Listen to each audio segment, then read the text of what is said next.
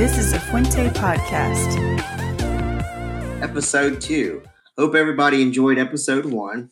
Episode 1, we talked about creation, the 3 forms of chaos, how God overcame all of them, and what things were created on what days. Today, we're going to go into the story of Adam and Eve in Genesis 2, and maybe talk a little bit about the Garden of Eden and what it was exactly. Okay.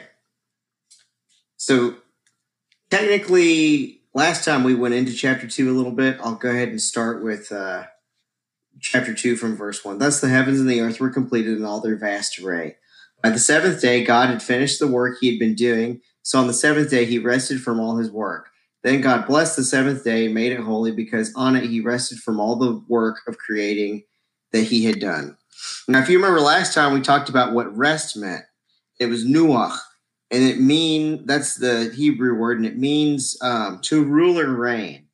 So think of it less like God's taking a nap and more like God has put everything in order, and now he's sitting on his throne in the palace, the temple that he's created, and he's ready to rule and reign.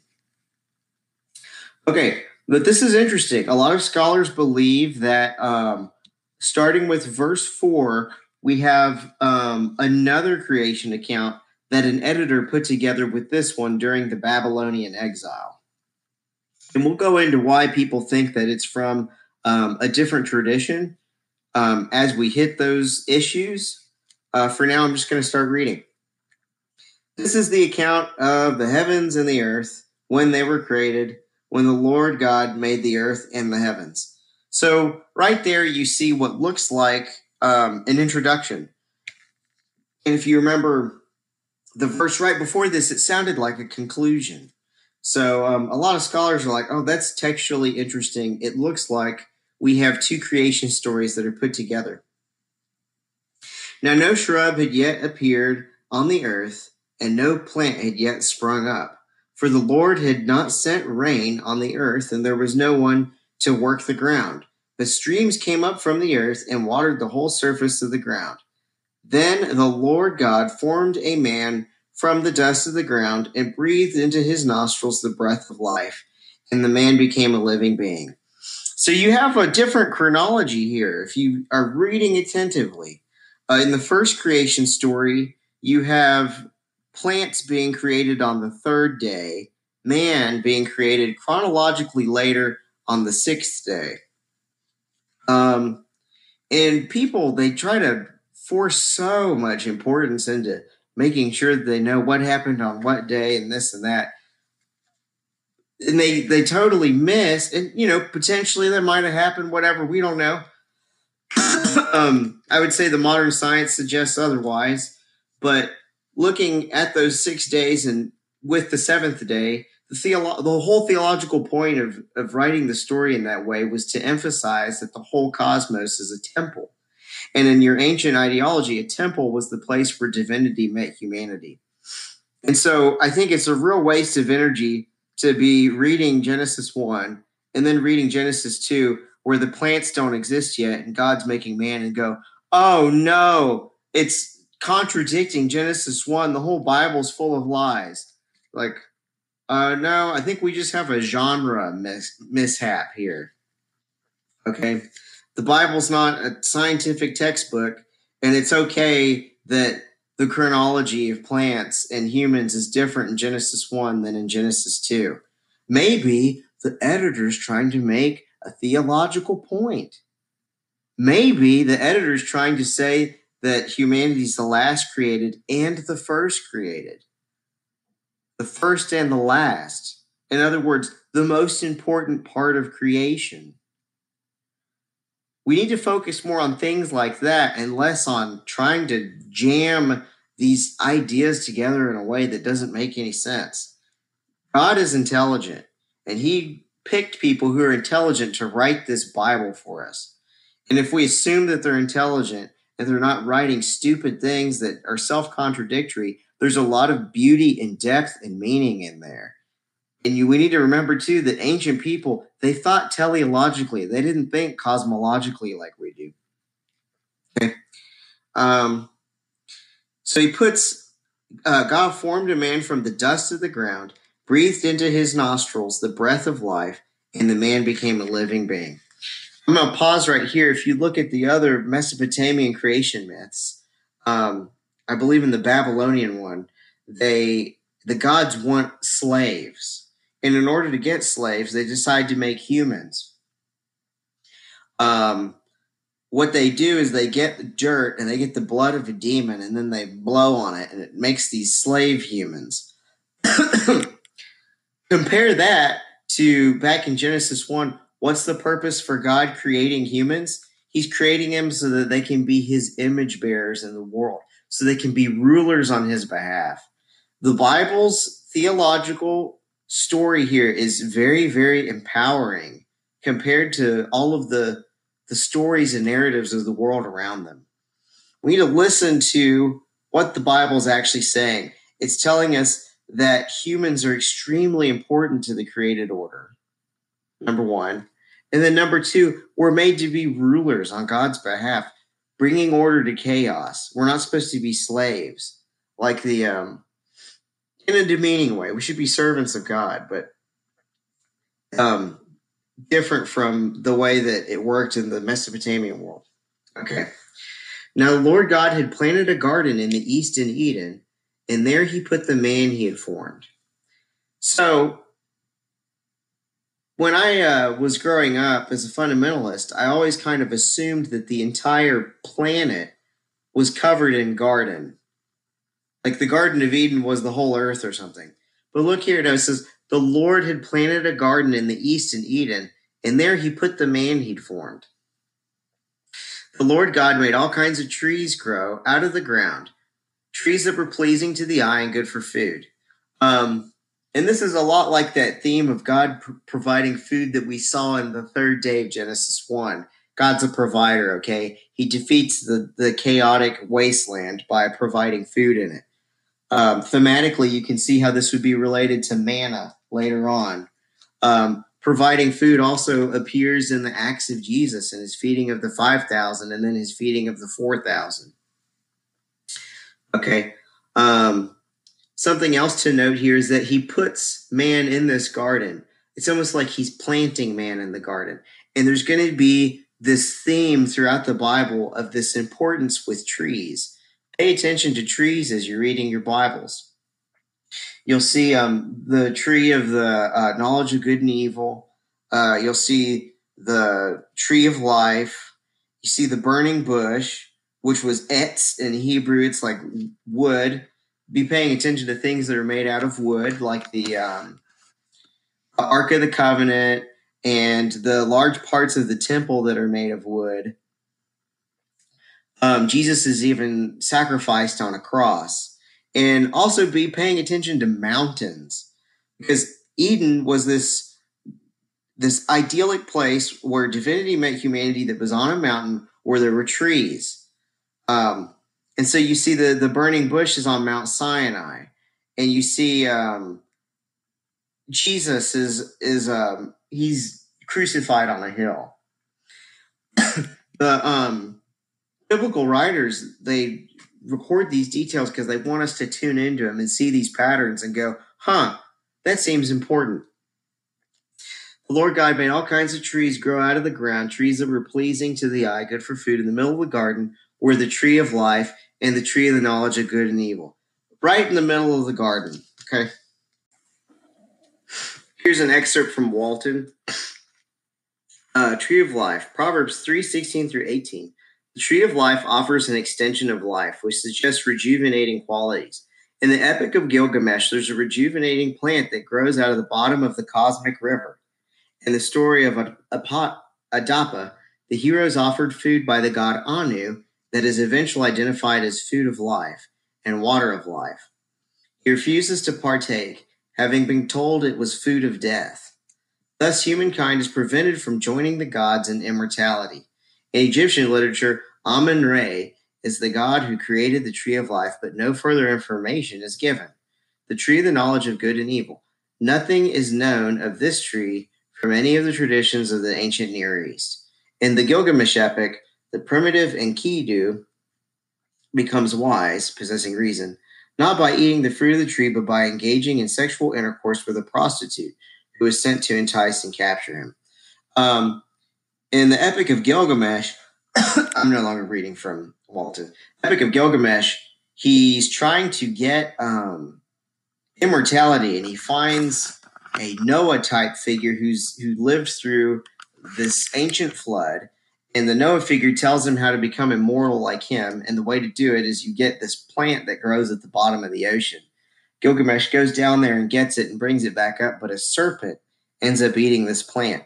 And you can see a lot of these themes from this story are taken by the biblical writers and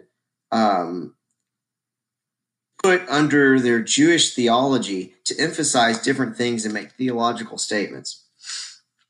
Okay, the tree of the knowledge of good and evil. A river watering the garden flowed from Eden, and there it was separated into 4 headwaters. The name of the first is the Pishon. It winds through the entire land of Havilah, where there is gold. The gold of that land is good. Aromatic resin and onyx are also there. The name of the second river is the Gihon. It winds through the entire land of Cush. The name of the third river is the Tigris. It runs along the east side of Ashur. And the fourth river is the Euphrates. The Lord God took the man and put him in the Garden of Eden to work it and take care of it. And the Lord commanded the man, you are free to eat from any tree in the garden, but you must not eat from the tree of the knowledge of good and evil, for when you eat from it, you will certainly die. Okay. These rivers, two of them, their locations are known. Let's see what Walton has to say. Most scholars would place Eden in or near the northern end of the Persian Gulf based on the locations of the Tigris and Euphrates rivers. The distinction in the east merely indicates Mesopotamia and is typical of primordial narratives. The flow of the rivers and the uncertainty of the location of the Bashan and Gihon has caused some to look near the source of the Tigris and Euphrates, and some scholars have identified 2 other major rivers in that area that might qualify. In such a mountainous region, the garden would be in an elevated valley, though for some, the imagery of a well-watered garden where humans do no work and life springs up without cultivation is more suited to the marshy areas around the Persian Gulf. So I've gone back and forth about whether there was a historical Eden and struggled with this topic a lot. If you want really good resources on this, I would look up BioLogos. They have a good podcast on whether there's a historical Adam. And then also on YouTube, there's a YouTuber who's named Inspiring Philosophy. And he does the most persuasive argument for a historical Adam and Eve that I've ever seen before. And he has an area that he believes is the location of the Garden of Eden. Personally, I've looked at the genetics of humans, and it doesn't appear that humans ever came from only one particular couple. Like looking at our genetics, we can tell that the population of humans, I believe, never went under around 10,000. The theological point of all of this, though, is like these giant rivers that all came from this mountain garden. And that's a very, very common motif in Mesopotamian literature. I would suggest here the book called Unseen Realm by the scholar Dr. Michael Heiser. He goes into this common motif, and it pops up in a lot of the Ugarit literature. Ugarit is an ancient city that's found in modern Syria, north of Israel. And in the 1920s, it was excavated. They found over 14,000 clay tablets that have like the ball cycle and all these other ancient Mesopotamian pieces of literature that let us look deep down into the heart and the themes and praxis and beliefs of this ancient civilization that was very, very close to Israel's.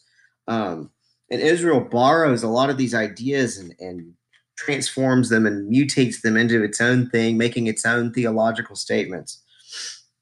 And when you understand like the cultural context of these stories, it really is able to highlight the things that were important to the Hebrew author. And what he would be highlighting by pointing out these rivers and all these glowing stones as the rare jewels were always seen as being a part of just this divine realm. And divine beings are often described as being shining. And if you read Revelation, it talks about, how he looked like he had sapphire and onyx and all these gemstones on him. Or even in Isaiah, whenever there's a theophany and there's a throne room scene where the prophet goes before all these divine beings, all these gemstones are always mentioned. Gemstones and shining metals, they were associated with the celestial realm. And so the Hebrew author here is talking about there's all these gemstones in this location. There's all these rivers coming from it, and it's a garden. And anyone who's hearing all this would be thinking, oh, this sounds just like the place where Baal and the divine council of El all met, the 70 gods. They met on their they they met on their mountain and conducted court. So it's this place where divinity meets humanity. That's what's being highlighted here. You're free to eat from any tree in the garden, but you must not eat from the tree of the knowledge of good and evil. Is God wanting man to not know the difference between good and evil? No, I don't think that's what's going on here at all. I think what's going on with this is mankind is being presented with a choice. We can try to define good and evil for ourselves, or we can listen to what God is saying is good and evil. The Lord God said, "It is not good for the man to be alone. I will make a helper suitable for him." Now the Lord had formed out of the ground all the wild animals and all the birds in the sky. He brought them to the man to see what he would name them. Naming somebody was a way of putting like authority over them in some way. And allowing man to name the animals, God is allowing man to bring function and purpose to his creation. That he's allowing humans to live out what it means to be an imager of God by naming these creatures. And what's an interesting bit of trivia here, if there's only one character in the Bible that ever names God, and that is Hagar, the Gentile slave of Abraham, who is a woman. And so it's totally fascinating. You could write a whole dissertation just on that. She calls God the one who sees me because she's in distress and God meets her in her needs. Back here, though, he's naming the animals. Whatever the man called each living creature, that was its name. So the man gave names to all the livestock, the birds in the sky, and the wild animals. But for Adam, no suitable helper was found. So the Lord caused the man to fall into a deep sleep. And while he was sleeping, he took one of the man's ribs, or his side. It could also be his side. It's the same word in Hebrew. And then closed up the place with flesh. Then the Lord made a woman from the rib he had taken out of the man, and he brought her to the man. The man said, "Now this is bone of my bones and flesh of my flesh. She shall be called woman, for she was taken out of a man." That is why a man leaves his father and mother and is united with his wife, and they become one flesh. Adam and his wife were both naked, and they felt no shame. I remember before getting married and meeting Hillary, like spending my whole youth just being so lovesick and so wanting of like romantic love and living alone too. You're so much more emotionally vulnerable, and your mental health is so much more vulnerable. Like for example, if I'd have been living alone when this coronavirus hit, I probably would have been so much more paranoid. And I remember before living with Hillary, I used to just be paranoid of random things a lot of the time. And living with somebody else, it really knocks the edge off of the fears of life. God made us for community. And I think even if you aren't meeting up with a significant other, you need to spend time in community with friends at least. And just being around friends helps to put the fears of life in perspective. God made us to work with each other and also to be his imagers. Here's a little excerpt from Walton on nakedness. Naked. In Genesis, the nakedness of the human does not appear to be a negative comment, though it is contrasted through wordplay to the craftiness of the serpent in the next verse. So it may refer to a relative naivety. In contrast, ancient Near Eastern texts indicate that the primeval nakedness of people is a sign of a primitive, uncivilized condition. When Enkidu is civilized in the Gilgamesh epic, he is clothed by the woman who civilizes him. The Sumerian text You and We opens with a description of primeval humans who are clearly primitive, and the text apparently considers that a negative. In this way, there are similarities in how Genesis and the Mesopotamian texts describe early humankind, but there's a contrasting assessment of how their condition should be interpreted. And here's an excerpt from Walton on names. Names were not given randomly in the ancient world. A name may identify the essential nature of the creature, so that giving a name may be an act of assigning the function that creature will have. In Mesopotamia, the assigning of function is referred to as the decreeing of destiny. Decreeing destiny by giving a name is an act of authority.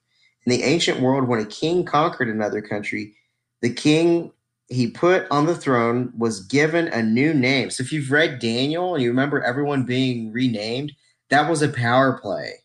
And if you remember in the Gospel of Mark, when Jesus approaches the demon-possessed man, and the demon-possessed man goes, I know who you are, the Son of God, Jesus, or whatever. The demon's trying to get authority over Jesus by saying his name, just like Nebuchadnezzar's getting authority over Daniel saying his name. Okay, I'm going to continue.